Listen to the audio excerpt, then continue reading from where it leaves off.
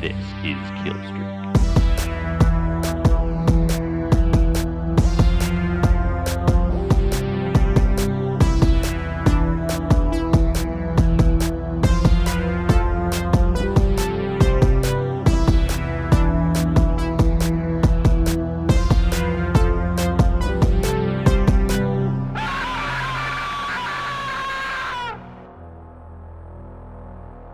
Greetings, Losers Club. It's Killstreak, episode 164. I'm Eric Goslin.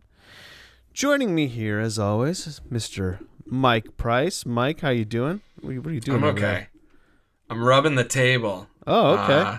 Is it making noise on the mic? No, it looked insane from my angle. It was like a kind of a stress relief, like pump up sort of action. Got it. You always say as always, but there was that one bonus episode you did without me. Yeah, but I don't count that against you, you know? Okay. If I can't, I don't deserve you at your best if I judge you at your worst.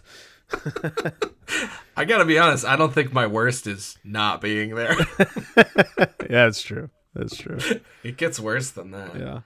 I apologize. I am tired as fuck. I woke up at 6 and then drove 7 hours from Arizona. And then, you guys didn't come back yesterday. No, we came back today. Then I went and watched the Celtics lose to the Miami Heat. Then I came back. Oh, I went grocery shopping too. And then I watched the Barry finale. And then here I am. Okay. So we got another deserve you at your best. Yeah, take you you your guys, worst kind of scenario. Hey, here. You guys gotta. I mean, you love me already. That's why you're here. That's why we're all here. It's true. It's true. We're all here because we love Eric. Thank you. We just want you to be happy. This is healthy. my make-a-wish, is to have a podcast that some people listen to. This is your podcasting intervention, actually. This has been a 3-year sort of slow play. Oh, man. Eric, you need to stop podcasting. Okay. Well, hey, when you were out in Arizona, did you watch anything interesting? I won't. No, not for the podcast.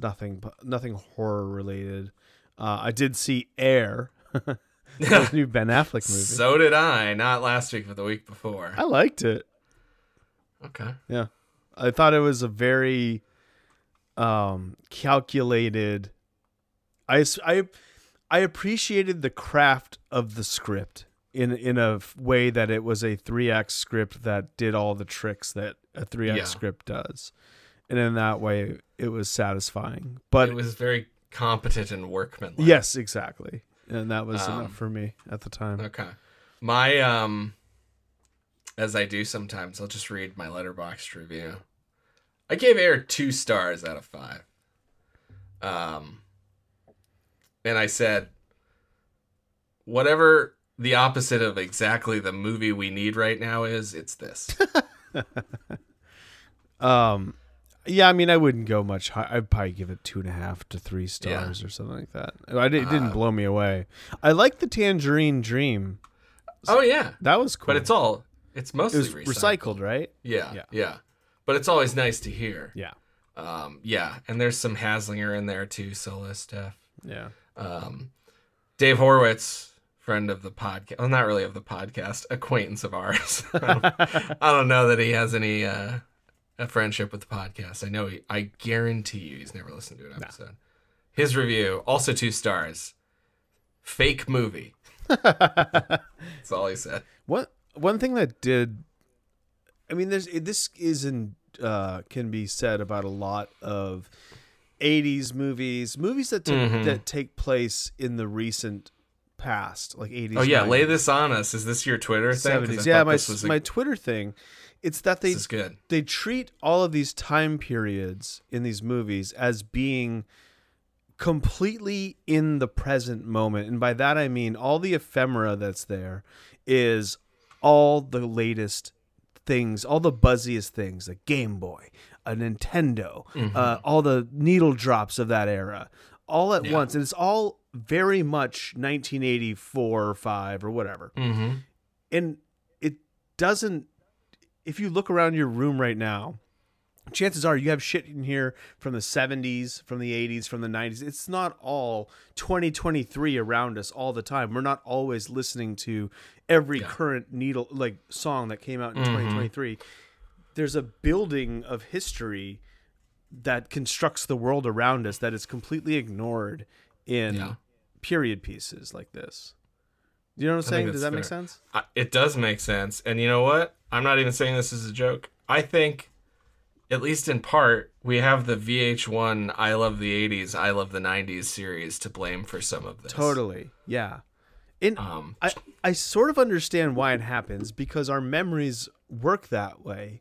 We're like, yeah, you kind of just do remember the sharp points and not the, it's those things stick out and they feel authentic in a way, but they're not. My childhood living room had carpet from the 70s, a TV from the early 80s, all this shit. It's like, that's not.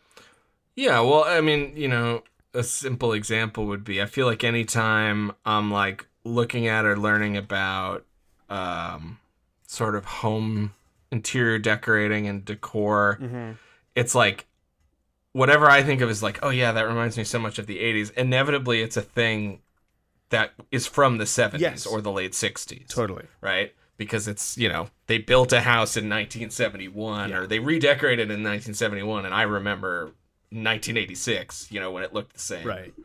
Yeah. I think where it does make sense is like a teenager's room, because that would be of the moment. They're staying on top of things. Yeah. Anyway, that was what I watched. Did you watch anything? Did I talk? I think I talked about Clock last week, right? Yeah, the pregnancy movie. Yeah, I think that's the last super genre-y thing I watched. Yeah. No, I've been watching a bunch of TV. Ken and I started Escape at Dannemora. Oh, I've never seen that. It's pretty good. I gotta check that out. Yeah, I had heard it was good when it was out, but didn't hear a lot about it. And then after Severance and watching Severance and really enjoying Severance, I was like, well, I should watch Escape at Dannemora, because it's essentially the same kind of core, Yeah. I think same producers. I don't know about the writers, but, Stiller, you got Patricia Arquette. Yeah. Stiller's a good director. He is a good director. Yeah. It's the Cable Guy. Underrated. Yeah, I like that movie. Yeah. It's been a while. Oh, I just, never mind. We'll come back to it. I had a thought of like, I rewatched something that I hadn't seen since my childhood, and then I realized it was it. Which is, let's jump into it. Yeah, that's the movie we're talking about, the first half of the original miniseries. If you were for some reason are like listening and then you think you're gonna watch before we start talking about the movie, we ran it up to, I don't know if this is true for you, but I think with the time we set, and certainly as I was watching it, I remembered where the VHS tapes broke. Me too. So it's Richie's suicide reveal is the last scene. Stan, not Richie. Yes, Stan. Yeah. And I quickly remembered Stan Uris, right? I think that's right. Okay. I remember his last name. As we were, as I was watching it, I was like, oh yeah, I remember the ending now, because I truthfully, I haven't seen this movie. I think I watched it when it originally aired, and I probably watched it one time after that on VHS. This strikes me as a movie you've watched a bunch of times throughout the years. More than that, but so you watched this when you were like 7? Yes, I did. Wow. I was. It was a summer trip, unless it was re-aired. Let me actually check when it aired, because I remember I was late November of 1990. Okay, then it was a rerun. It must have been re-aired at some point, because it was a summer trip. I'm sure. And I was in a cabin, with my friend and my family, and we watched the first episode, and then I think we watched both of them the next night. It was like one night we watched it, then the next night we finished it. Yeah. And then I saw it again on VHS, and maybe like once or twice after that. Okay. Well, what maybe in a little bit we'll get to what sort of impact that had on you. Yeah.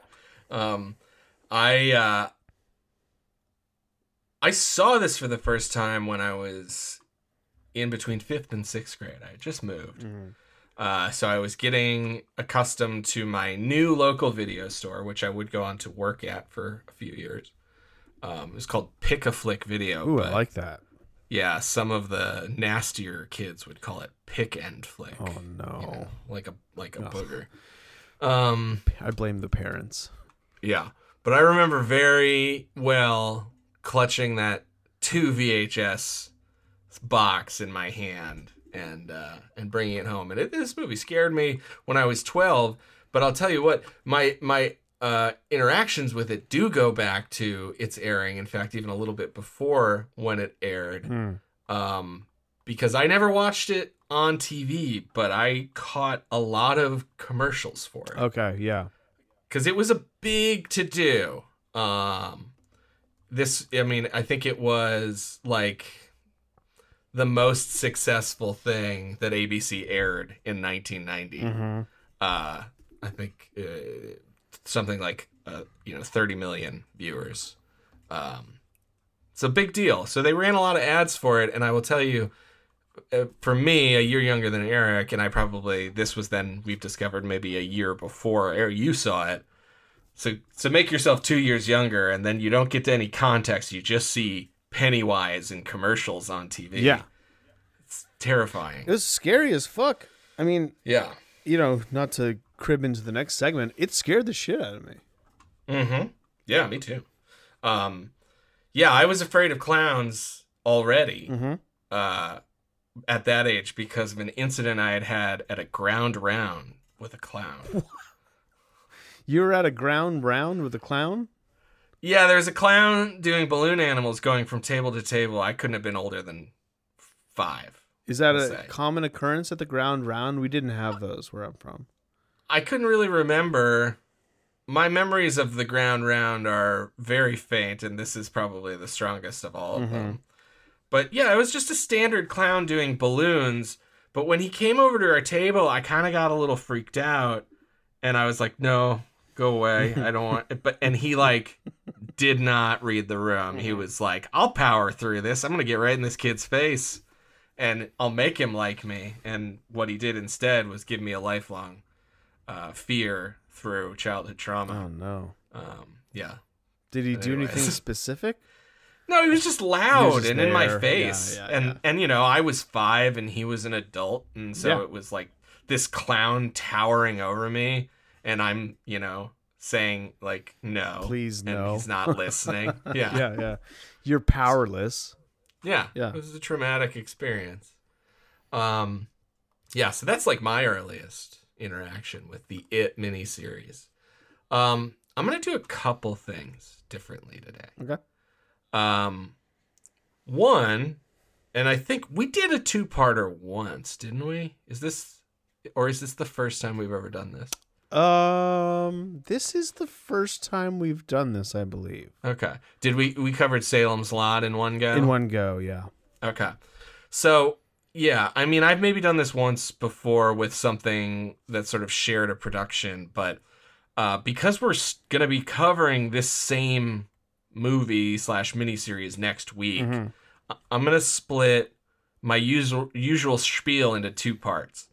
And today I'm just going to talk about the principals, the cast, the director, the writer. Okay. And then next week, I'll go a little bit more into detail on the production and some of the behind-the-scenes stuff. Cool.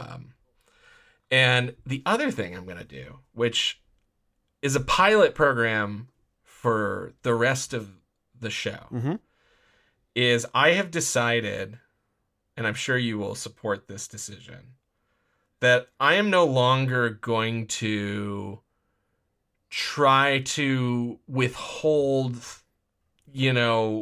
sort of my opinions if they are pertinent to what we're discussing about later films in the series, right? Sure. I feel like a lot of the time I in particular do this little dance with we'll talk about that when we talk about that movie. And, obviously I'm not trying to like give away the farm right off the bat, but I was just thinking about it. It's like, for me to discuss this movie freely today in the way that I want to talk about the 2017 It. Yeah. I want to talk about Bill Skarsgård. I want to talk about that cast. Yeah.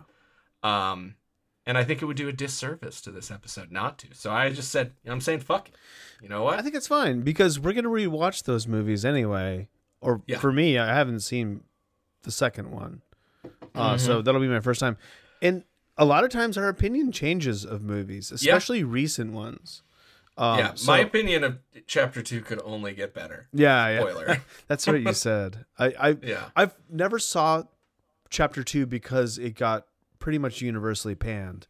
Yeah. And it's really long. And I was like, well, I don't really want to do that. So I'm not going to. But now I will. Now that it's a job instead of a recreational decision. Okay, so the other thing I never checked on, I can probably figure it out right now, but there's 2 versions of this. Oh, yeah? So the original VHS version, which I think is what aired on TV, is 192 minutes long. Oh. And then what they call the DVD Blu-ray version, it shaves off 5 minutes, which is sort of the opposite of what I would have expected. So it's definitely not it's not a director's cut. It's not like we added things in and there's more violence or whatever. It's like, I don't know if it was connective tissue or what, but they carved some stuff out of it. I wonder what it is. I wonder if it's because there are some obvious commercial breaks. Yeah. But okay, so we are getting the DVD Blu-ray version, 3 hours and 7 minutes. Max says 3 hours 8 minutes. So there's 5 minutes out there somewhere. Maybe we'll look on YouTube and find out what we're missing. But whatever it is, we saw it when we rented it the first time. Yeah. There wasn't anything that stood out to me as something I didn't, or I remembered that wasn't there. But well, there was one thing that I imagine you were pretty upset that was missing from the end of this. I was gonna make that same joke to you. Yeah, I got to you first. I did it first. You fucker. Well, that was never shot. Believe me, I've looked. No. Of course, we're talking about the child orgy that takes place in the novel. Yeah. The book I haven't read since I was almost as old as when I think I read the book right after I watched the miniseries. I have a copy. I haven't read it since then. Yeah. It's funny because I've never gone back to it, mostly because of its length. But, in my head, it was always like, this is maybe the best Stephen King book. It's great. when's the last time you read it and how do you feel? I've read it twice. The first time when I was a kid and the second time when probably about 15 years ago. Wow. Okay. So still a long time. Still a while ago. Maybe it's a little bit sooner than that. But I rebought a copy because my copy that I had since I was a kid fell apart. So I purchased it. Actually, I bought it at the place when we were doing the signing for Yeti: A Love Story 2. Oh, yeah. I was there. Yeah. Right? That's right. I repurchased at the end. Nobody really asked me to come. I just showed up. Yeah, it's one of my favorite. I would say that and The Stand are two favorites. Apparently with King, length does equal quality. Yeah. I mean, there's just something really satisfying in the expansiveness of those two projects in particular. Yeah. There's a lot that doesn't make it to the screen. And rightfully so. It's a 1,200 page book or whatever it is. Yeah. But it's a lot with like the townspeople, especially in the 1950s segments. Yeah. One thing I don't remember is if it cuts between the present and the past. My memory is that it does. I think it does too. But I could be wrong. I mean, I can look. It's right behind me. Yeah, maybe during the break, take a peek at it. Yeah. But yeah, I think that's the case. But I mean, the other thing too is like, so in the first movie, in the first half, it's mostly kids, but we do get the framing device of the adults, right? Yeah. In 2017's it's all kids. It's all they kids. didn't even cast the adults before they shot it. And so I just sort of assume that the book shakes it up a little bit, going back and forth. I think it does. I mean, it's a good device. It's like, why wouldn't you do that? Yeah. You know, I imagine the case with the modern one was there was no guarantee that they were going to get to make a second one, because it was an expensive project. So it's like, well, this one has to be pretty self-contained then. Right. Or it was just a poor decision. Who knows? Okay. But we're not talking about 2017, and we're not talking about the book. We are talking about 1990's ABC miniseries. Stephen King's It is how it is usually billed. Yeah, I think, like I mentioned, this was kind of a big deal for ABC. They give it a fairly big budget for this sort of thing, $12 million. So, you know, if it was a movie, it'd be, you know, for a 3.5 hour thing, that's not a ton of money, but it's more than most. Yeah, I'm sure it's like, relative to, say, Salem's Lot, which we watched, it's a larger budget. Who do we have? I had forgotten, Eric, who directed this movie. I had too. I also forgot one of the main cast members. Seth Green. Which one? Seth Green. Yeah, I forgot he's a sneaky one. Yeah. So this is a picture directed by Tommy Lee Wallace, appearing for the third time on the podcast. Frequent collaborator of John Carpenter, oftentimes writer-director of Halloween 3 Season of the Witch, writer-director of Fright Night Part 2. And then I would say that this is, you know, the other kind of big feather in his cap. Yeah. If you take a look at his filmography, you know, unfortunately, this in 1990 is probably the last thing of any real repute that he did. There's a lot of TV movies, which I hope paid him very well, and some TV episodes through the 80s and early 90s, but this is the last thing that really makes much of a dent. That's surprising. Yeah, because we've expressed before that we think he's not bad. Yeah. I mean, we love Halloween 3. There's no secret about that. Yeah. But I mean, I remember being a little bit surprised by Fright Night Part 2. I like that one. Yeah, with regards to its quality. So his collaborator on this is someone we talked about just last fall, Lawrence D. Cohen, who was the writer of Carrie, basically the script, not the book, obviously. And I think, you know, we had mentioned on the Carrie episode that he's basically just done Stephen King stuff. Like, that's most of his career. He wrote a film adaptation of Ghost Story, which is Peter Straub book, but Peter Straub then went on to write, what's the name of the book that they wrote Black together? House and The Talisman. The Talisman, that's the original one. Yeah. I remember that one was on the bookshelf at my uncle's house for a long time, but I never picked it up because I was like, who's Peter Straub? I just want to read Stephen King. Yeah, it was also a bookshelf. Must not have been my house because I can't imagine my parents buying it, but I saw it a lot on the bookshelf somewhere, and I always pull it down and be like, this seems weird. And it is. It's a weird book. Yeah. I might read it someday, you know? I remember Black House being pretty cool. Okay. Yeah. He wrote the Tommyknockers miniseries. He wrote a segment of Nightmares and Dreamscapes TV series. This is most of what he's done. So, you know, this again is one of the bigger things that he was involved in.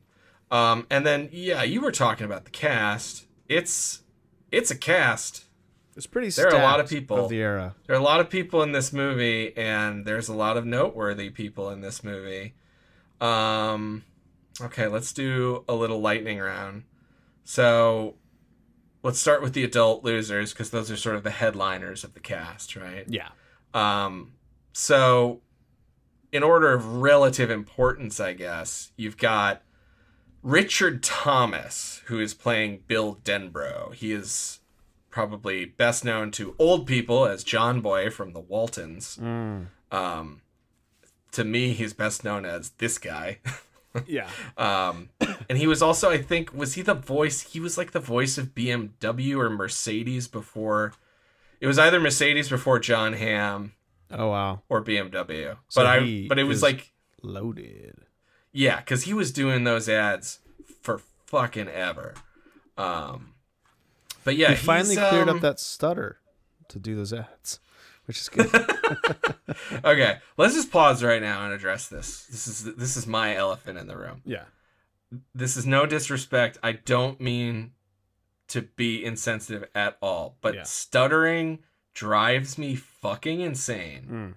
I hate, especially in movies and TV where it's someone impersonating a stutter. Yes. I cannot stand listening to it. It's really... Like, there's a guy... Yeah. Oh, go ahead. No, you I was just saying it's really bad in this movie too. Especially, I will pinpoint him. Adult Bill is a really bad stutter. Yeah, Brandis handles it a little bit better, but it's still annoying. But I remember being annoyed by the book, like reading the stuttering in the book. I was just like, do we have to do this? Yeah. I don't know. And I'll say, like, a lot of it is the artificiality. There's a guy who I go to school with who has a bit of a stutter. And the nice thing about that is, you know, he stutters, but it's fast. Right? This is like so drawn out. Yeah, it's dragged out. It's like choking on your words, like, but Mike. Like, it's like that kind of stuff. Yeah. Anyways, shout out to all the speech therapists out there. Yeah. Saving me from more of this. Okay, so that's adult Bill. Young Bill, I'm just going back and forth. Jonathan Brandis, child model and actor, the star of Neverending Story 2, one of the leads on Sequest DSV. What do you know him best as, Eric? Neverending Story 2. Okay, I would say Ladybugs probably. Well, Ladybugs, yeah. Ladybugs and Sidekicks, that was the same year. That was a big Brandis year. Yeah, more Sidekicks than Ladybugs, but yeah, both of those too. Most people know, well, if you know who Jonathan Brandis is, you probably know he committed suicide. He hung himself at 27 years old. Pretty sad.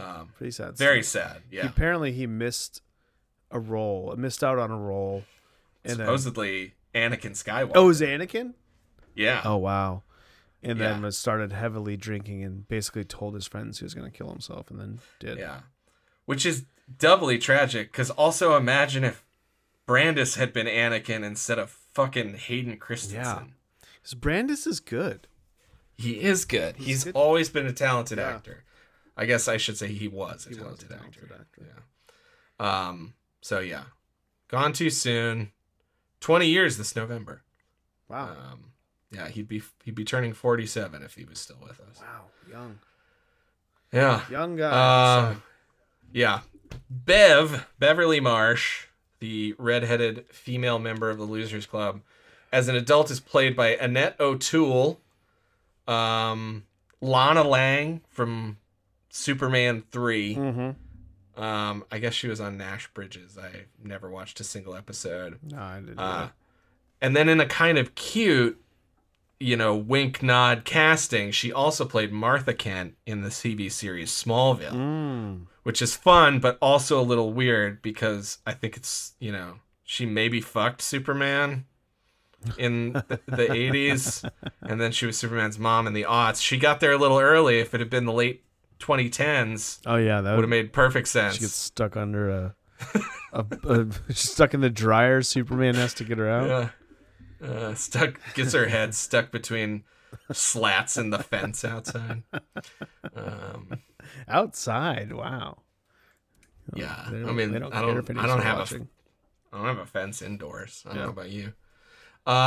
Young Beverly is played by an actress named Emily Perkins. Do you know where we know her from, Eric? I didn't. I know the until name. I looked her up. I know the name, but I don't remember from where. She is Bridget Fitzgerald from Ginger Snaps and Ginger Snaps Back. Oh. Yeah. She is the younger of the Fitzgerald girls. Holy shit. Yeah. That's fun. The lead in the second one. Kind of the one that's like, because she has her hair dyed. Wow, yeah, she looks different. Yeah. Mm-hmm. That's interesting. Yeah, that's Emily Perkins. Wow. That's pretty much it. Just those things. Okay, moving on. We've got Ben Hanscom, played by John Ritter, the late, great John Ritter. Yeah. Who really should need no introduction, but in case you're a young person, he was on a sitcom called Three's Company, which was a huge deal. He lived with two hot ladies. Two of the hottest ladies you've ever seen. Yeah. And it was a network sitcom, so it was all just sort of implied sexiness. Yeah. But, you know, man, I'd like to believe that there was some thrupling going on in that house. That would make me happy to know. He's also the dad in Problem Child and Problem Child 2. He has a great smaller role in Bad Santa, his last movie, before he died very prematurely. Yeah, he had a heart attack in 2003, the same year as Jonathan Brandis. Wow, the curse of it. Jeez Louise. Yeah. Also, just famously, very famously, notoriously, one of the nicest people in the history of Hollywood. Yeah. Yeah. It's like him and Henry Winkler are the two guys that everybody's just like, they're just so great. Wow. The Onion went on a run of John Ritter jokes when he died. Oh, no. Oh, God. What did I was trying to find the one that I was thinking of, but there's another one came up. It's 8 Simple Rules laugh track replaced with somber string arrangement. Oh, yeah, that's right, because he was starring on 8 Simple Rules to Date My Teenage Daughter when he passed. There was another one that I was trying to find where it was just like 8 Simple Rules get a lot simpler or something like that. No more rules for dating my teenage daughter. I don't know. What the fuck was it? Well, you keep trying to find it. Young Ben Hanscom is played by Jay Ryan, which is funny because the whole thing with Ben's character, right, is as a kid he's heavier, and then he grows up to be thinner. Fun trivia fact that I didn't know until I did my research for this. Wait, no. God damn it. Man, I made a fool of myself just now. Oh, no. I will say, it's partially Wikipedia's fault. I had written down, because in the Ben Hanscom thing, it says John Ritter, and then it says, at the end of each of these, it's like so-and-so plays young Beverly Marsh. So-and-so plays young Bill Denbrough. And then this one, for whatever reason, at the end of it, they give the name of the guy who plays adult Ben in the new movie. Oh. So I said Jay Ryan. It's not Jay Ryan. Oh, okay. I'm not going to ask you to delete this. It's too much work. I'm going to own this. It's okay. But I just want you guys to know that if we had an editor or producer, I would ask them to take this out. Instead, it'll be me at 11:30 at night. Well, that's what I say. I'm not going to make you do that. I'm not going to do it. Because you're already whiny at the beginning of the episode. I'm not doing it. So anyways, the actual young Ben Hanscom is played by a guy named Brandon Kane, who I think was in a handful of other things, like kind of in this era. Because, when he comes on screen, to me at least, he's recognizable. Now, it may just be because he kind of looks like me when I was 12. But yeah, he was on a bunch of TV. He was like on a couple episodes of The Wonder Years. Oh, that's where I know him from. Yeah, most of a season, maybe. Mm-hmm. He was on Step by Step. He was on Full House. He was on Mr. Belvedere. So he would have showed up on our TV. But not much of an adult acting career to speak of. Okay, we're getting halfway through. Oh, did you catch that on the microphone? Did you fart? I did. Huh. Wow. I'm still gonna let you keep this in. Jesus. God damn it. This is the episode where I really have egg on my face. I'm also sweating. I'm sweating now. This Good sucks. Lord. I'm miserable. Man, everybody's dead. The late great Harry Anderson plays Richie Tozier. Yeah, he passed away about 5 years ago. Yeah, a stroke due to influenza and heart disease. Jeez. Only 65 years old. That's sad. Take it from someone who knows. That's too old, too young for someone to die. Yeah. He's from Newport, Eric. Did you know that? Newport, Rhode Island? Yeah. Oh. Your wife's from Rhode Island. Yeah, she is. My family's kind of from Rhode Island. Anyways, Harry Anderson, he's great. He was Judge Harry Stone on Night Court. That was his big thing. He had his own sitcom called Dave's World. He hosted a ton of episodes of Saturday Night Live, and he was a famous magician. Like, that's kind of I think that's how his career started. Yeah, that's on Cheers. He would do magic tricks. Yeah, that's right. Yeah, he was a popular kind of guest star. Yeah, / he played like guest a actor. con man magician. Yeah. He's fun. He's great. And again, gone too soon. He, as a youth, as you pointed out, Eric, is played by Seth Green. Mm-hmm. You know who Seth Green is. I honestly, I refuse to tell people about Seth Green. That's everybody knows who Seth Green is. Seth Green was fucking everywhere in the 90s. Good Lord. Everywhere. Yeah, this is like his quiet period. Like, he did a fair amount of child acting, but when he hit like 20, he blew the fuck up. It's crazy. It's a fun episode of The X-Files. Might be like, it's in the first season, where him and Jack Black are two teenagers. Oh, yeah. I do remember Jack Black being on the X's. Jack Black's like small part acting career before, really he started to take off is very fun. Just like figuring out things. Like, there are so many things that I'll just be like watching, and I'm like, oh fuck that's right. Black. Like, young Jack Black, like Waterworld. He's in Waterworld. Remember that? Yeah, he's the guy. He's like he's the dude who like runs the big gun. And he like has a pig nose on his goggles or whatever. I love that. Yeah, I don't know. It's crazy. Anyways, yeah, Jack Black, Airborne, of course, the rollerblading movie, one of my favorites. I never saw one of those movies that was on HBO. You must not have had HBO when it was on every fucking week. But yeah, check it out or don't. Oh, Seth Green's in that one too. Best buds. Can't keep them Seth apart. Green's like the co-star of that movie. Yeah, Jack Black's like a hanger-on. Okay, we should probably keep moving. Eddie Kaspbrak, the asthmatic limo company owner, as an adult is played by a guy named Dennis Christopher, who's in a bunch of stuff, but I don't really know him all that well. Yeah, I didn't recognize him. Yeah. Breaking Away, Chariots of Fire. There's a little bit of a, maybe there's a theme there. Isn't Breaking Away a running movie? It's a biking movie, a cycling movie. Is it? Yeah. Okay. Racing. There's a racing theme to his early career. He's very speedy. He must have been fit. Yeah.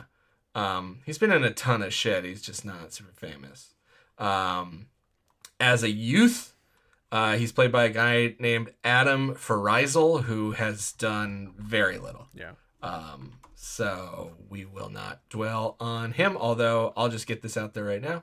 I like him. I think he's good. Yeah. That's me. That's the new risky me. Yeah, we just say what we think. What? Tim Reed plays Mike Hanlon. Tim Reed was on WKRP in Cincinnati and the 80s drama Simon and Simon. I guess it's really more of an action show.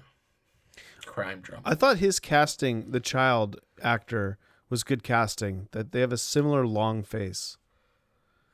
Long face gents. Marlon Taylor is who you're referring to. Marlon Taylor. Yeah, another guy who I think has a small resume. But you're right, he does have a long face. looking at adult pictures of him. It's an elongated face. It's an oval face. Finally, for the Losers Club, Stanley Uris, who I misnamed as Richie earlier, is played by character actor Richard Mazer, who is in lots and lots and lots of things. He was also the president of SAG. Oh, wow. For 4 years. Yeah. Perhaps the greatest thing he ever appeared in was The Thing. What does he play? He plays Clark. He's the guy. He's the dogs guy. Oh, okay, yeah, yeah. And he plays it really well because he has a little bit of screen time, but he gets to use it to great effect because those dogs are very near and dear to his heart, and they all get fucking eaten by an alien. It sucks. Also, one of my favorite movies. He plays. I think it's Yale. I don't know. It's some Ivy League college, but he plays like an admissions officer in Risky Business. Oh, yeah. He shows up in the middle of the big sex worker party to interview Tom Cruise. There's a movie you turned me on to that is great. You do like it. Yeah. I'm glad. I'd never seen it until you said it was one of your favorites, and then I checked it out. It's great. Yeah, it's a weird movie. Very Just weird. Like it's not sheer existence. Yeah. It's not what you think it is. Yeah. And then also Tangerine Dream. Mm-hmm. Absolutely. Young Stan is played by Ben Heller, who is not really an actor. Okay. And then really, really small Olivia Hussey shows up. She's Bill's adult wife. That's who that was. Okay. Yeah. That makes so much sense. Yeah. You know, man, the Shakespeare stuff's getting worse and worse. It's making it really hard for me to... Between that and the being 15 thing, it's just tough to, I just watched a movie enjoy with her Shakespeare to Romeo and Juliet like I used to. Turkey Shoot is that Turkey Shoot? I think I brought it up on the podcast. Never heard of it. It's a really fun Ozploitation movie that's like a cross between The Prisoner and like Battle Royale. Okay. It's it's not a masterpiece. It's cheesy as fuck, but it's pretty fun. Nice. It's on Tubi. Check that out. Everything's on Tubi. Before we get directed by Brian Trenchard Smith, I want to say. Oh. The director of Leprechaun 3 and 4. Oh, I remember. Did you catch the very small appearance by the Smoking Man from the X-Files, Eric? Oh, I didn't. Who does he play? William B. Davis. I think he's he's either a teacher or principal, but he's disciplining someone. I think he's a teacher. Oh, I missed it. Yeah, but he gets into some shit with one of the kids. I forget what the scene was. And then weirdly, there's a library aide. I think she doesn't show up much until the second movie, but she's played by the woman who played Samantha Mulder, Fox Mulder's sister, on the X-Files. So maybe they shared someone in the casting department. Okay, those are the only people in this movie, right? I didn't forget anyone. Yeah, you didn't forget. You forgot nobody that's beloved or iconic in this movie. And one of the most iconic performances in a horror movie ever. Well, the important thing is that I spent 30 minutes talking about all those people, and I'll now spend 60 seconds talking about Tim Curry, who plays the titular It, Pennywise the Clown. He's excellent. This is a once in a lifetime sort of casting stroke of genius. I mean, it's Tim Curry. You can't go wrong. Frankenfurter, right? Yeah. The devil from Legend. the hotel worker from Home Alone 2. That's correct. Yeah, there's a lot of improvisation. He decided to give the character a little bit of a Bronx accent. Yeah, he has a Bronx accent. I noticed this time. Yeah. It's funny. Which is fun. And yeah, he had a lot of fun with it. Apparently it was a role that he took because he felt like it was sort of fun and subversive because he gets to be jokey and then terrifying. Pretty simplistic stuff, but one of the classic like long ass makeup jobs, 3 hours in the chair every day. Got that big ass bulbous head. Yeah, he does. I like that big head. Me too. Skarsgård has the big head, and it's like a. He does. A real. It's all forehead. Yeah. For Skarsgård. Yeah. Because he's got that like horseshoe shaped hair, right? We'll talk about Skarsgård more, maybe in the next segment, or maybe in 2 episodes. I don't know. I guess he maintained. I don't want to say mean, but like a sort of standoffish relationship with the actors. Yeah. So as to better terrify, and supposedly just an acting choice. Tommy Lee Wallace says he was great. He's great to work with. So anyways, we love Tim Curry here. We love Tim Curry. Wish him well. Yeah, we do. He's still out there. He's still with us. Around. I think he's not doing well, but he's still Jesus Christ. Kicking. Of course not. Who is? Yeah. Right? Okay, that's it. Those are all the people I wanted to talk about. Next week, we will get into the production of the film. But for now, I need to stop talking for just a few minutes. All right. Well, let's take a quick break, and then we'll come back and talk about the movie some more. We've already been talking about it. It's evil. It's terrifying. It's coming. Stephen King's It, starting Sunday, November 18th. Okay, so I checked the book, and the structure of it is the opening kind of does cut between the 50s and the 80s, and then from that point forward, it's like separated by parts. Okay. So it's like part 1 is all in the 50s, part 2 is in the 80s, part 3 is in the 50s. Ah. So it's not intercut like it is. Okay. And speaking of intercutting, the wiki that I'm reading off of is a Stephen King wiki, and it's not laid out exactly like it is in the movie. It's more chronological, so we'll use our imagination a little bit. In this, it starts in 1960, but in the miniseries, it starts with a little girl in 1990 being murdered by Pennywise, and Mike Hanlon, the one of the Losers Club, getting suspicious that it has returned and placing phone calls to the various members of the Losers Club. So then this continues. In Derry, Maine, 1960, Georgie Denbrough plays in the streets with a paper sailboat made by his stuttering big brother Bill. It goes down a storm drain where Georgie encounters Pennywise the dancing clown. Pennywise entices Georgie to reach in and retrieve the boat, only for him to bite his arm off and leaves him to bleed to death. Months later, Bill and his asthmatic friend, Eddie Kasprak, befriend the overweight new kid, Ben Hanscom. They're later joined by Beverly Marsh, who lives with her abusive father. The comical Richie Tozier? Yeah, it's always hard. And the Jewish Boy Scout, Stan Uris. As they all start to know each other, Ben develops feelings for Beverly, only to discover she has feelings for Bill. Besides being bullied by a gang led by Henry Bowers, the children all encounter Pennywise. The group are joined by Mike Hanlon, an African-American new kid in town being pursued by Henry's gang. They chase him off with a rock fight, Henry vowing to kill the children who are dubbed the Losers Club. While looking through Mike's history scrapbook, the losers realize that Pennywise, which they refer to as It, is a monster who awakens every 30 years to devour children. Bill realizes it kills Georgie, leading the losers into Derry's sewers to kill the clown. Stan is ambushed by Henry and his friends Vic Chris and Reginald Belch Huggins, but the latter are both killed by It. Henry is left traumatized. His hair turns white. Stan regroups with the losers, but is grabbed by It. The losers use It's ability to gain access to their imaginations and use it against him.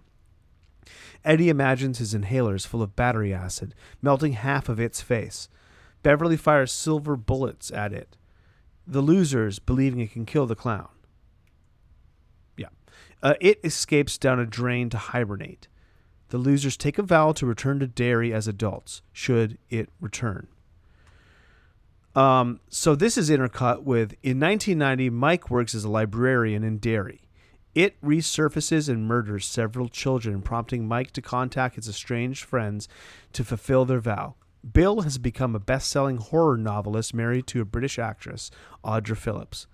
Ben is an architect. Beverly is a fashion designer abused by her coworker, Tom Rogan. It's Grogan. I distinctly heard it Grogan. Richie is a late-night television comedian. Eddie runs a limousine service but still lives with his overbearing mother. And Stan is a married real estate broker. All of the losers, save Stan, promise to return. Stan's wife later discovers he has committed suicide in the bath and has written "it" upon the tiles. And that is where part 1 of the miniseries ends. Indeed. Okay.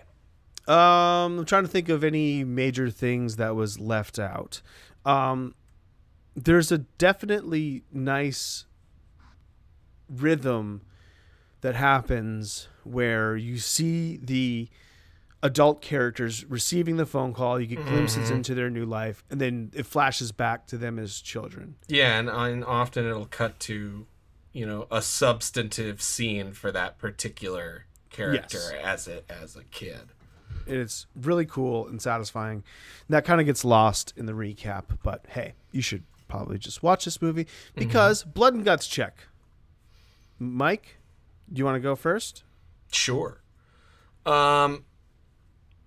So I'll start by recalling a conversation that you and I had when we watched Salem's Lot and got to the final thoughts on that movie. And I was gentler on Tobe Hooper's Salem's Lot, and one of the reasons that I often cited was because of the format. It was a TV miniseries. There were limitations to what was going to be possible, right? So because I'm fair, and reasonable and logical, I have to apply that same reasoning to this miniseries, right? There are things that aren't as possible as they would be in a feature film. So if I'm kind of using the context of TV miniseries to give my thoughts or my opinions on it, it's very good. There are things about it that don't work.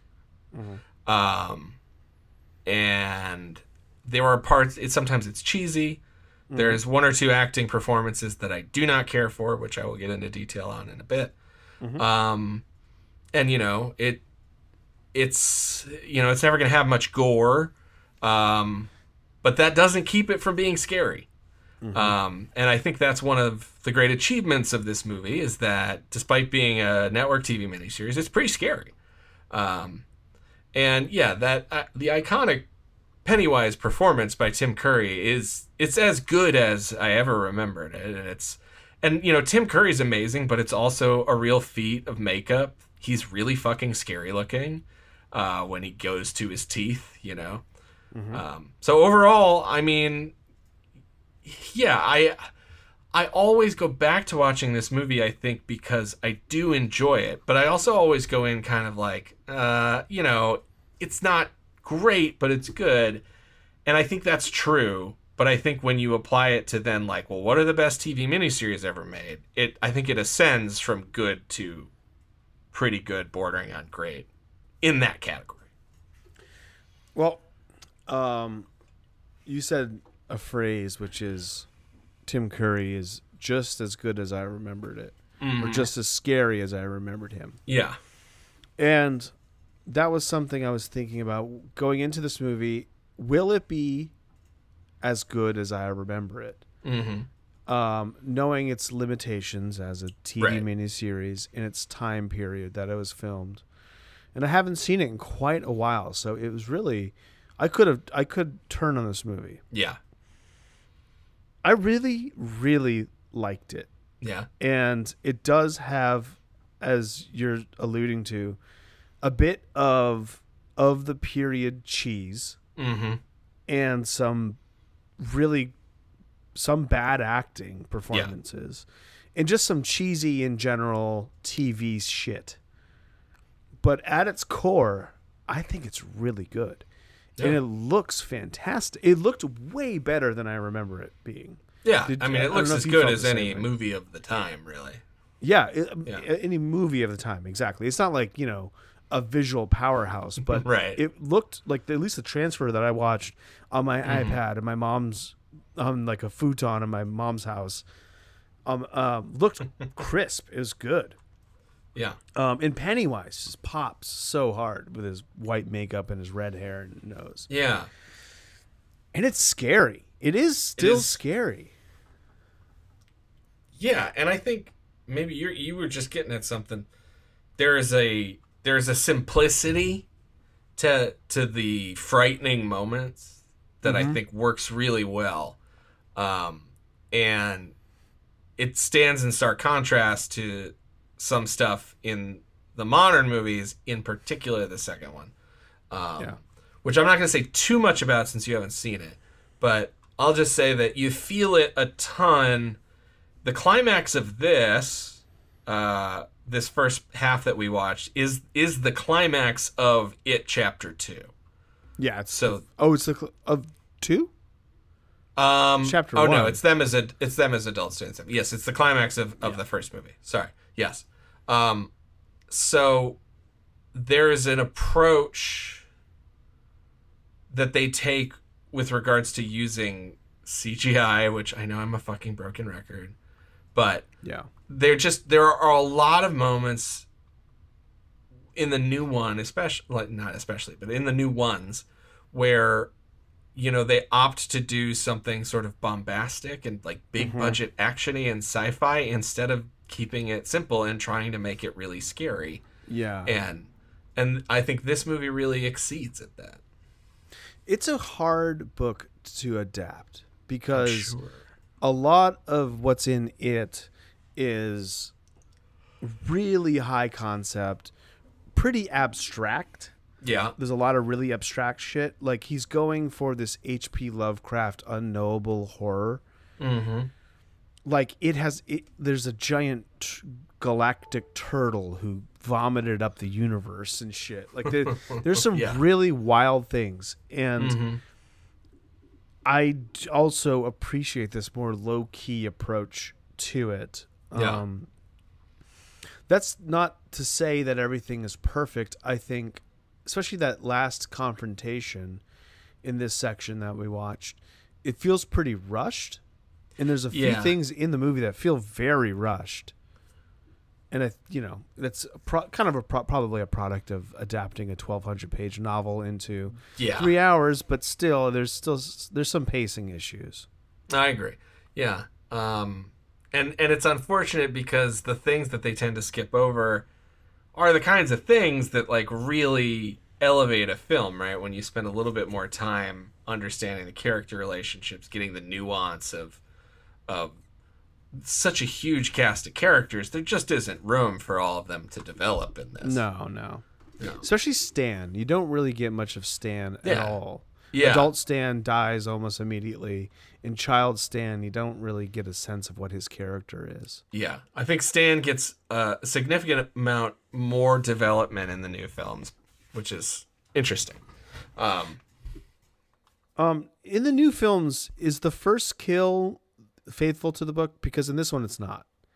The first kill in the novel is the one that kicks it all off. Is Pennywise a gay man is thrown off of a bridge in a hate crime, and then Pennywise kills him like down in the sewery lake area. There's a complicated, not too complicated answer to that question, which is yes and no. Okay. So that kill is the beginning of It Chapter 2. That's okay. Yeah, because it's modern day. So they really did. But then the weird thing is, like, this isn't really a spoiler about the Chapter 2, is that Chapter 2 does adopt a structure of flashing back to their childhood at times, but it doesn't do it in like a full kind of outlined story way like I feel this one does, where it's like really structured. Yes, it is. In the second, in Chapter 2, it's more like it's like it's sort of the same device that we see here of like the adults remembering a really awful thing that happened. Yeah. When they were kids. But it's not, I don't know. Okay. It's sporadically affected. Let's talk about these actors. Eric, who did it and didn't do it for you? For me, I think most of the child actors are doing it for me. That sounds fucking weird. Yeah, okay. You creep. All right. Bill's stutter, I don't like. We kind of touched on that earlier. I like when he's talking to his wife. He's like, "You have to promise, don't go." Yeah, I can definitely didn't love that. Could do without it. What about? I think you'll probably spark something in my memory. What about you? Yeah. So, this is a problem that's going to get worse in the second half, based on, just the way this is all written out. But yeah, adult Bill, played by Richard Thomas, is not particularly good. No. And that's a pretty big problem because he's, the founder of the Losers Club. He's the main character. Yeah. And it's funny because Brandis is great. Yeah. So I'm really glad that he is leading the charge for most of this thing. But yeah, when we jump, it's just like, I don't know. I'm sure playing Ben was more fun, but it's like you have John Ritter in your cast. Yeah. And you make this fucking chud like he's your lead and Ritter's like third build. What the fuck?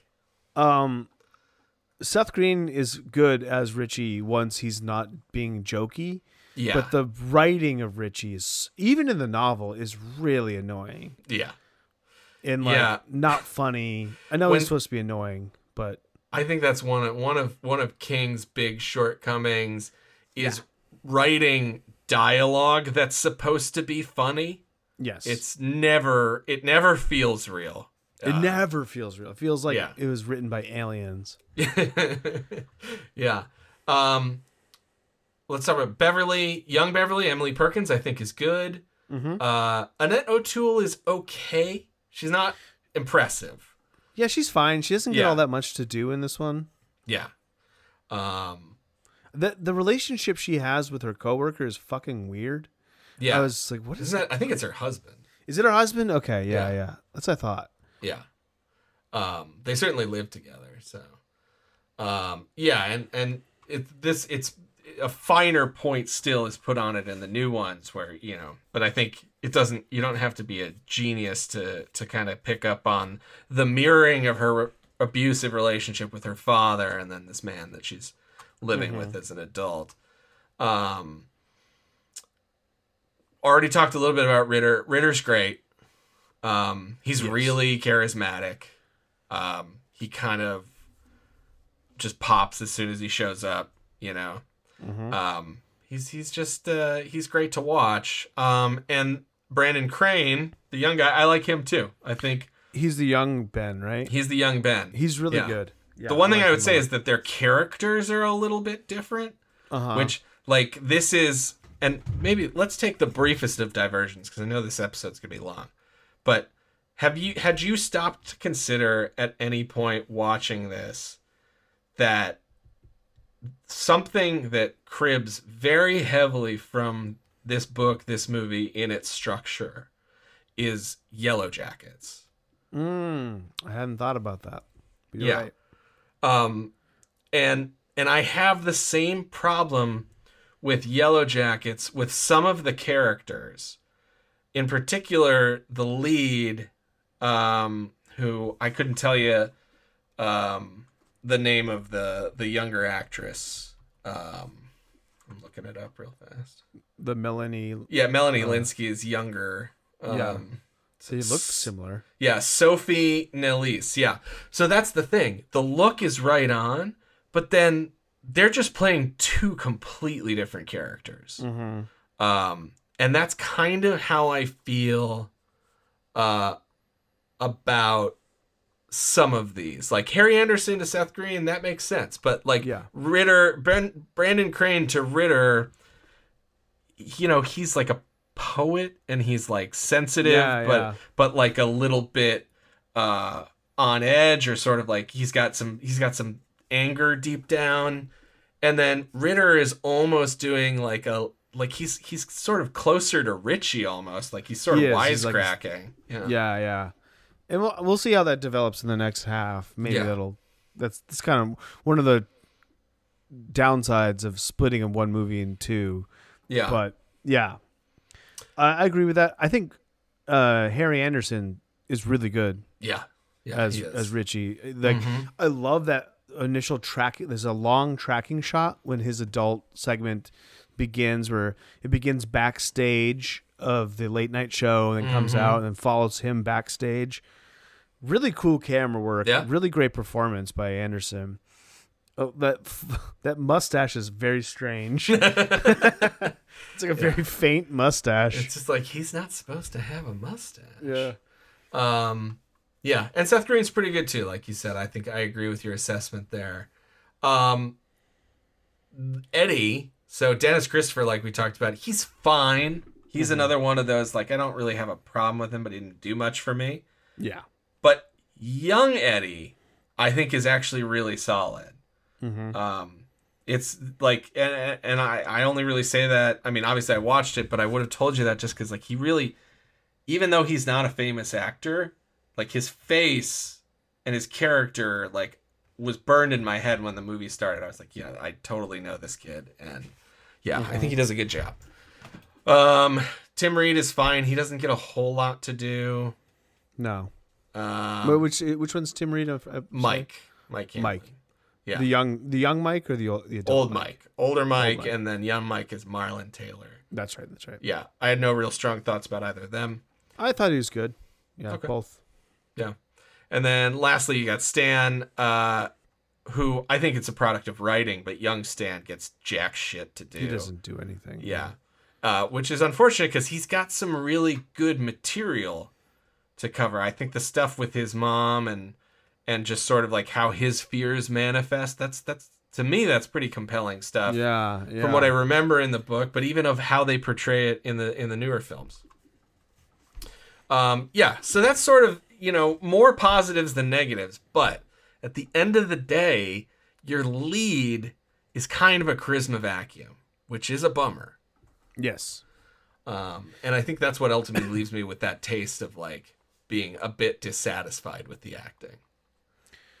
Let's talk about some segments, sequences that I wanted to pinpoint. Obviously the gutter scene in the opening with Georgie in the boat is iconic, and rightfully so. It looks great. It's scary. That was the image that scared the shit out of me the first time I saw it. Yeah, everybody. It's just, it scarred a generation. Like I feel like it's so scary. And it's also funny that it turned into that meme for a bit that doesn't really get used anymore.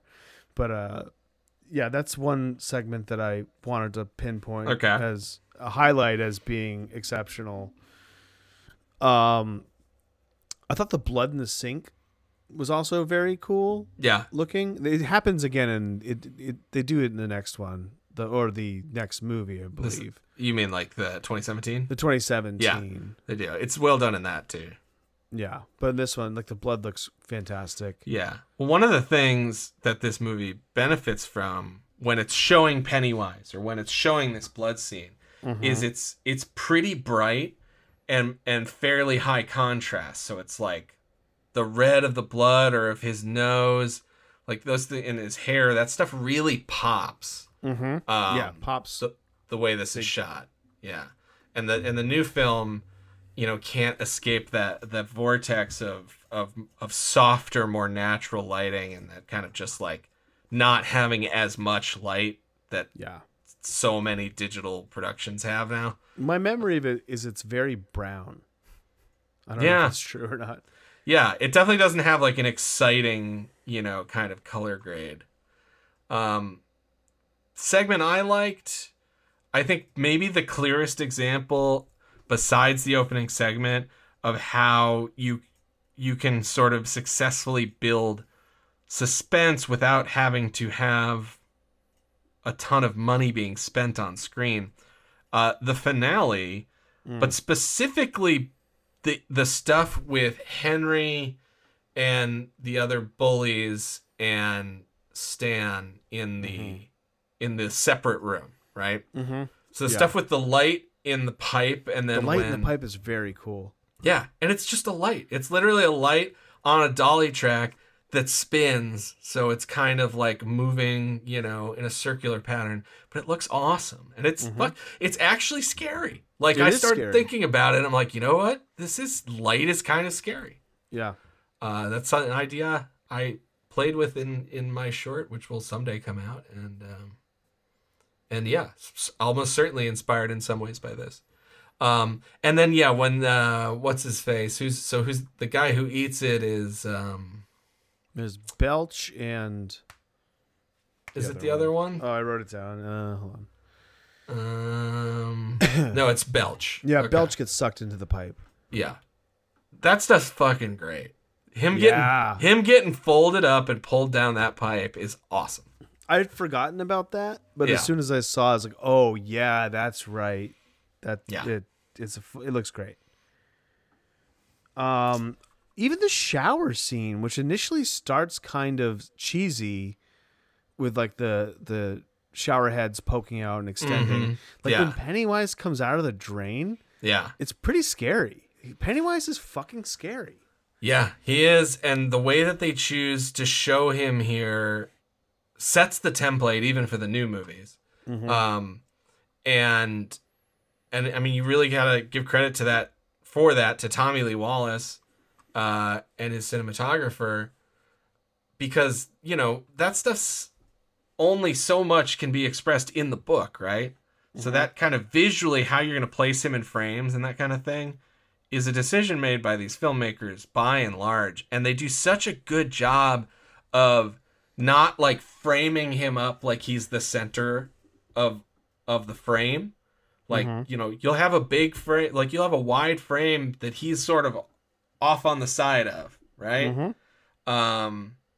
Or he'll be like obscured, like, his first appearance in that opening, or does the laundry stuff that comes before Georgie, right? Yeah, it does. So like that stuff where it's just like there's sheets blowing around, nothing. It's very Michael Myers in Halloween. You're right, and that shouldn't really be a surprise. Makes a lot of sense. So maybe we also then have to give a nod to the great John Carpenter, because the more I am embarrassed that I didn't think of that, Eric, because you're right. There's so much of how they show their bad guy that I think is learned from the way Carpenter did it. Yeah, and it's really effective. I mean, don't feel bad. I just thought of it in the moment, as you're saying, because that was something I wanted to bring up. Even the scene where they're looking at the photograph that comes to life.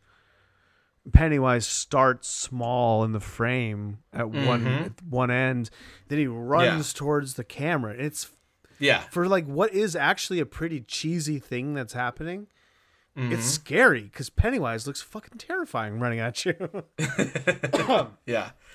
Oh, and like the first time he appears in the what is the creepy name for that area where the pipes is it it's like the Narrows or something, I forget. Maybe I forget. But the first time Pennywise shows up there, I think is it Mike who sees him, or I forget if it's Mike or if it's Ben, but when he's out in the middle of the water and the plants, it might be Ben. And he's standing next to the big sewer grate. It's just creepy as fuck. It's creepy as fuck. That's what I was it's why I like It Follows in Halloween. Seeing something from far off is fucking scary. Yeah. It's almost always scarier than seeing it close up because it plays off that idea of being afraid of the unknown, right? Something's further away. You know less about it. And it still has so much potential scary energy as opposed to kinetic energy. Yeah. One other really shitty performance. Eddie's mom. Eddie's mom sucks. She's not good. Definitely. Yeah, the bullies could be a little bit more impactful for me. I mean, that's kind of been a gripe of mine with Stephen King bullies for quite a while, because it's a motif with him. There's these horrible, vicious bullies that never completely feel real. Yeah. They're too crazy, and especially Henry. Yes. Yeah. He's just, I mean, that's the thing, is like, he's just a sociopath. Mm-hmm. Right? Which is like, I don't know. It's a little cheap, I think, when you're writing, right? Or it's just like, well, this person's just evil and they don't care about anybody. It's like, well, that's not really the way people are. He does some really fucked up things in the book. He poisons Mike's dog. He like suffocates his brother in the crib. He's fucking crazy in the book. We could go on. I have more thoughts written down, but those are the big ones I wanted to get to. I'm curious to hear if you just have any other sort of takes in general. Sort of. I'm sorry. If you have any sort of takes you could share, because you know of what you wrote down. If any, like, as opposed to specifics, was there anything sort of more overarching that you were thinking? No, my biggest gripe with it is the pacing issue. Mm-hmm. And sometimes there's some jumps in logic that especially in the section where they decide to go after Pennywise, the discovery of the group knowing about Pennywise, like, oh, you saw Pennywise? I did too. Mm-hmm. And then figuring out what he is and then deciding to get him feels very rushed. Yeah. And I could have used 20 more minutes to kind of flesh that out. That was kind of my biggest thing. What about yourself? Well, I think that's good to point out, because I do think, like, if you had to pick the biggest sin of this movie, I think it is that it is like what is required to cram this into the runtime that they have. Mm-hmm. And so you do lose that stuff, and like that should be that's the climax of the movie. So really, it's like everything should build to that, and then it should feel like a moment you live in, and you really like, as they're kind of like putting everything together and deciding, because, in the book, I remember, being young when I read it. If you're younger when you read it, I feel like you really connect with exactly how fucking scary of an idea it is that you're going to confront this thing. Yeah. Because I feel like, okay, everything's scary, but it's easy to sort of retreat and be like, I'm going to try to hide out in my house. I'm not going to, I'm going to avoid it as much as I can. And then at least then you get to be passive, right? You don't have to, you don't necessarily know you're going to force something terrible on yourself. But for these kids to be like, no, we got to go down in there. Into the sewers and confront it. Yeah, that's a big deal. And I feel like that plays in the book. And I don't think you really feel it so much here. No, I agree. Yeah. Other than that, I just think, the design of Pennywise is awesome. Mm-hmm. Because, again, I think because of the restraint that's used, right? For the most part, Pennywise is a plausible clown, right? Yeah. I like Bill Skarsgård. I don't hate the Pennywise in the new movies, but I like the Pennywise in the new one. Yeah, but that's a clown. You see that clown and you go, oh, that's a fucked up clown. That's a horror clown. Yeah. Yeah, exactly.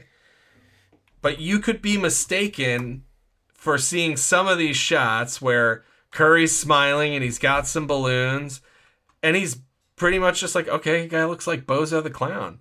Yeah.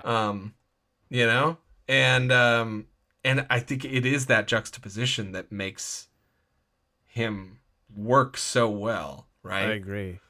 And then you just obviously couldn't get away with that. I feel like nowadays you'd have to have this, like, he has his clothes are dirty, and I think that's true coming from the decision makers, but I think that if you were somehow able to do that, I think it would work just fine with today's audiences. Me too.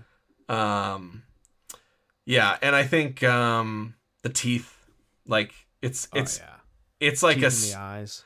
it's a very small piece of the whole puzzle, but it's really important, right? That those teeth they terrify me, right? Mm-hmm. And I don't know exactly what you would even, like, they're a little animal, right? There's almost like a little bit of a shark kind of feel to them. Yeah. But, and it's just, it's fucking scary. It's scary stuff. Or that clawed hand when he's going down the pipe at the end. Yeah. And it turns into this bigger tentacle-y thing. Mm-hmm. Where that's like a quick glimpse into like his true form. And you're like, what the fuck could this guy possibly be? Like, it's cool. Yeah. It leaves it up to the imagination in a fun way. Absolutely. All right. I mean, I think that's pretty much everything I wanted to say. Well, we'll have more to talk about next episode with it. Mm-hmm. As far as deaths go in this one, correct me if I'm wrong, but we have Lorianne, who's the little girl who's killed in the opening. Georgie is killed in the sewer. Mm-hmm. And then I think there's some deaths off screen that are talked about. Yeah, we hear about, But then it's Belch who gets sucked into the pipe. Yeah. Shit, I can't remember which bully. I didn't write his name. Gets killed off screen after. And then Stan dies. Victor is his name. Yeah. And then Stan dies by suicide. Yeah. What was your favorite kill? It's Georgie. Yeah. But I'll let you say what you want about it. No, you go for it. I mean, it's, you said it before. It's iconic. It's like it's such a memorable scene. It's part of the canon of horror, right? Yeah. It's just done well, and it's a great illustration. There's no violence in that scene shown on screen, right? It's all implied, and it doesn't make it any less scary. It's terrifying. I also want to give a shout out to Belch getting sucked into the pipe that we talked about earlier. Yeah. It's a really great. startling image that surprises you. And it's like, it's not gory, but it's effective. It's unnatural. Yeah. Okay. Well, I just said it a little bit, but zombie thumbs up or down. Is this movie gory? No. There's some blood. There's some blood in the sink. But otherwise, no, it's not a gory movie. This is made for TV in 1990. Yeah. Ghost thumbs up or down. Mike, is this movie scary? Yes. I agree. This is a scary movie. Mm-hmm. Surprisingly, might be hot. Like, if we were doing the John Carpenter scale, this one might be higher up than most of the movies we cover. I think that's true. I think this is certainly in the 75th percentile of scariness, if not even the 80th or even higher. Yeah. I have my segment here. Hey, we're back in Stephen King land, my home state, Maine. Play the theme song, Eric. Lobster rolls, whoopie pies, it's enough to make a grown man cry. Honor the state from where I came. It's Maine. It's still good. It gets me every time. How does this movie do in its representation of Maine?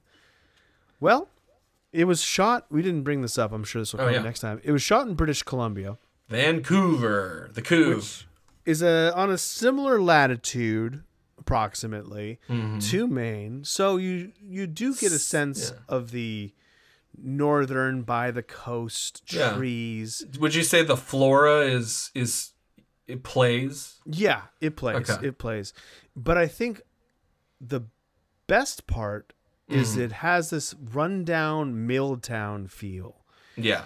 Which is very Maine, because Maine is a state that was dominated by mills on this river. There's a few rivers in Maine, the Saco River, Malsom River, a bunch of rivers.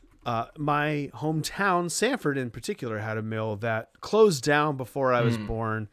And then the whole town was kind of depressed after that. And I feel like that feels like this. What was that?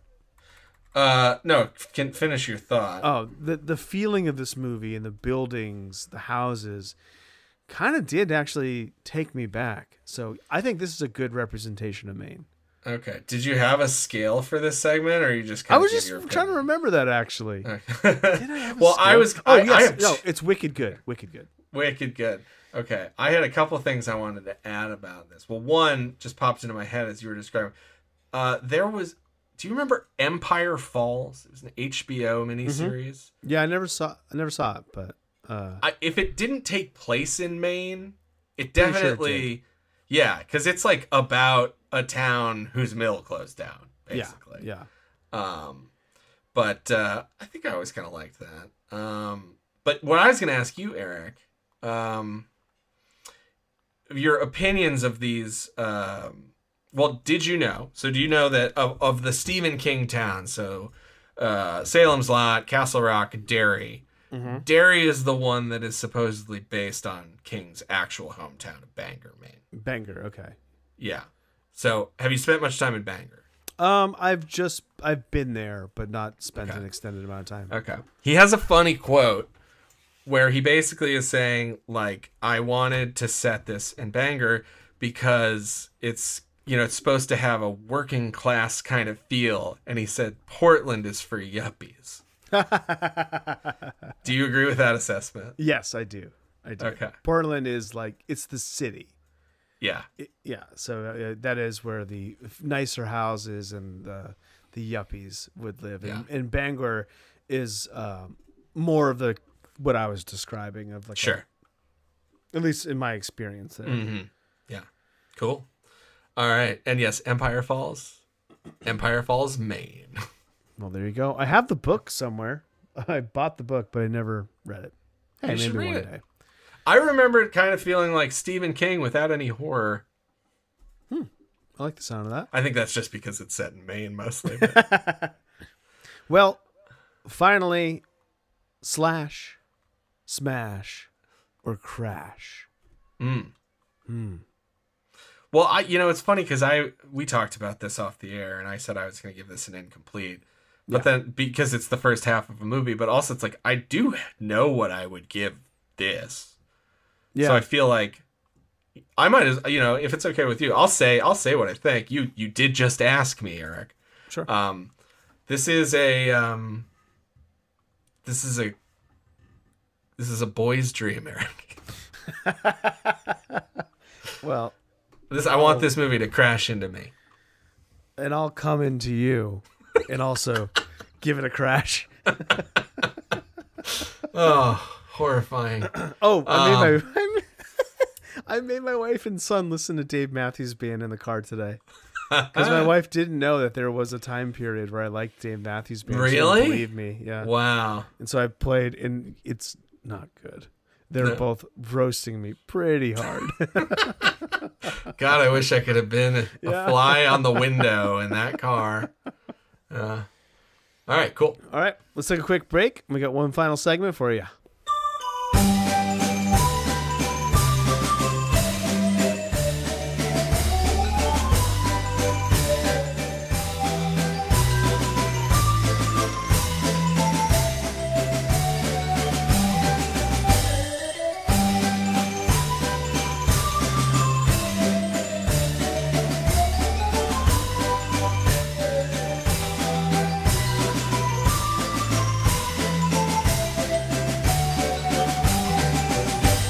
Okay, we're back. I cooked up a segment for Mike.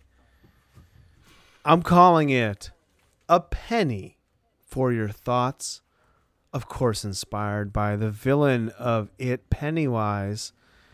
You might be asking yourself, what could this possibly be? Well, Mike, I am going to present you with a series of facts. Okay. You will have to tell me if they are about Pennywise the Dancing Clown. Okay. Alfred Pennyworth, Batman's butler. Sure. Does this require me to know the lore of the show? Is that part of the canon? Mm-hmm. Fuck. Yep. Don't worry. Truly don't worry about it. And then James Cash Penny, a.k.a. J.C. Penney, the founder of JCPenney. So I'm going to tell you some facts about these people, and you tell me if it is, Alfred, Pennywise, or JCPenney. Okay. We clear? We're clear. Let's do it. We fucking clear? Okay. Mm-hmm. First up, worked as a bouncer after leaving the Special Air Force Service, SAS. So is this deliberately easy? Is that does it get harder? Well, don't worry. It doesn't get much harder. I mean, it gets vague. Okay. This sounds a lot like Alfred Pennyworth. All right. Alfred Pennyworth. I didn't know that previously, so there you go. In 1929, killed a group of robbers known as the Bradley Gang. Okay, well, this is probably one of the more difficult. I don't think it's Alfred. Mm-hmm. So it's either Pennywise or JCPenney. Mm-hmm. The events of it. So there's the whole thing with Pennywise. Doesn't he go away for, is it 27 years or 30 years? I think it's 27 years. I believe we previously said 30, but 30? Maybe we're wrong. Well, it's in that ballpark, right? Mm-hmm. So, and what, the first one set up in 1960? Yeah, so 60. So you said when was the Bradley Gang killed? 1929. So maybe, yeah. All right, I'm gonna go with Pennywise because you're correct. It was Pennywise. All right. Moving on. Me taking your joke sequence really seriously. Tragically lost his hand. Someone had their hand severed. Tragically. Okay. Tragically. I mean, I guess. Well, I don't think anything. I don't know if Pennywise's hand got chopped off. We wouldn't call it a tragedy. And I'm pretty sure Alfred has two hands, so I'm going to go with JCPenney. Oh, I'm sorry, Mike. It's actually Alfred Pennyworth in some run of comics. Got his hand severed and then reattached. Oh my God. Comic books, Jesus. Okay. All right. Fathered two sons before his wife died of pneumonia. Definitely Pennywise. No, JCPenney? Is this JCPenney? This is JCPenney. All right. Okay. What do you think Pennywise's kids are like? Oh, they're monsters. Two more. Was a Freemason. JCPenney. JCPenney, Mike, you are doing great. Thank you. Sorry for all the coughing. I apologize. That's okay. So I missed one. How many have we done so far? We've done 5. We have one more. So we've got one more. Okay. You've done great. Well, thank you. Last question. Is a shape-shifting creature whose real name is Glamour and is 1 billion years old. 1 billion? Or billions of years old. With a B? Yes. Pennywise. Oh, I'm sorry. It's Alfred Pennyworth. It's as always revealed Alfred. in the TV series Pennyworth, The Origins of Batman's Butler. No, you're right. It is Pennyworth. I was almost going to believe you for a second, but I think I remember Glamour from the book. Yeah. Say, Mike, you aced this test. I mean, you got one wrong, but, all right. It's not bad. Well, I'm very happy to have scored so well. That was a lot of fun. Thank you, Eric. No problem. When you pitched this to me this afternoon, I did say that I had a little addendum. Okay. All right. So I just wanted to add this at the end. We got the penny. Where's the wise? Oh. That's right. It's time for a word from the wise. Eric, I'm going to give you... Hoist by my own petard. I'm going to give you 6 movies, Eric. Oh, okay? My God. And you have to tell me, did actor Ray Wise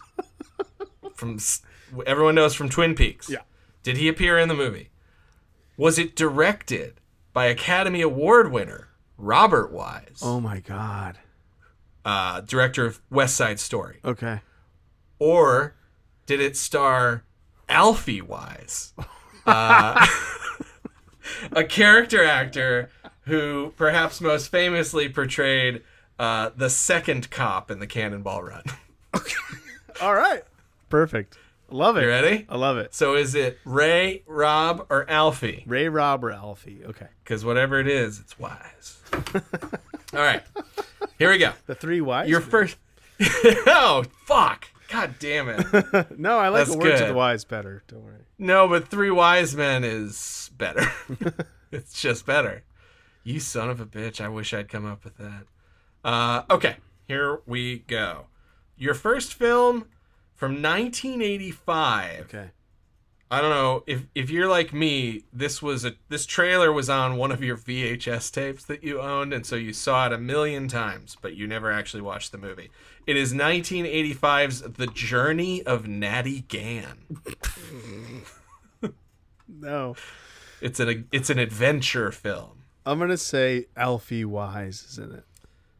I'm sorry, it's Ray Wise. Fuck. Yeah, Ray Wise plays Saul Gann. He's sort of the he's Natty's dad. Oh, and wow. Yeah, he's sort of like the inciting factor in the movie. She's traveling across the country during the Depression to get to her father, who she's been separated from. Wow. Okay. And I think John Cusack goes with her. Oh. All right. Over one. That's all right. Here's one I think you can get. Well, 1979's Star Trek: The Motion Picture, the first Star Trek movie. Oh.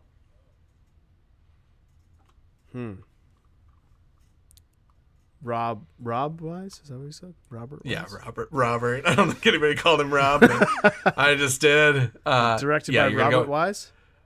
That is correct, Eric. God. One of the worst Star Trek movies. Directed by two-time Academy Award winning Best Director Robert Wise. Okay. Next up, 1996 is no. You know what? I'm saving that. I'm saving it. I'm sorry. I couldn't do it. I couldn't do it. This is my bloopers episode. All right. I'm going to give you 1992's Bob Roberts. Do you remember Bob Roberts? Mm-hmm. Okay. I'm going to say you're pulling... all right, Ray Wise. You trusted your instincts. You were right. It is Ray Wise. All right. He's in the movie. All right. did not write down his character. Okay. 1976 war action drama Midway. Alfie Wise. That's correct. You know, that was supposed to be a little bit of red herring. Because to me, it sounds like a movie Robert Wise could have directed. Yeah, no, I definitely crossed my mind. Okay. 1989's Rooftops. And I will give you a very brief plot synopsis, unless you've heard of Rooftops. Do you know Rooftops? No, I'm not aware of Rooftops. Okay. The logline is a skilled young street fighter battles criminals across the rooftops of New York City. Whoa. Yeah. Wow. Sounds pretty cool. Sounds pretty good. It doesn't sound like it's a Robert Wise joint, so I'm going to say Alfie Wise. I'm sorry. Oh. It is a Robert Wise joint. No. It's Robert Wise's last joint. Oh, no. And what's funny about it is once you realize that he directed it, it starts to make sense because it's basically West Side Story. Right. Just all on roofs. All right, we have one more. This is the one that I shifted to the back of the line. 1996's comedy, The Stupids. You know about The Stupids, right? Is it Dan Aykroyd? It's Tom Arnold. Tom Arnold. Yes. Okay. Yes. And he's got one of those like 1930s Democrat hats on or whatever. Straw, The straw boater hats. He looks stupid. 1996 is The Stupids. Well, This Ray Wise, Robert Wise, or Alfie Wise? I was going to say, just like number-wise, no pun intended, I'm due an Alfie, but is that part of the trick? Mm-hmm. So I'm going to say Ray Wise. That's a good guess. It is incorrect. There is a brief cameo in The Stupids by director Robert Wise. You son of a bitch. It's true. It's true. Oh, God. I just hit the you just got really short all of a sudden. Oh, no. I might be too far from the microphone. All right. We're falling apart. Let's wrap this up. It's one of those office chair problems. I sank to the ground. Obviously next week we're going to be talking about the second half of Stephen King's It. It's on Max. It's not HBO, it's Max. You know where to write us, so do so. And as always, hey, way to go, Banana Heels.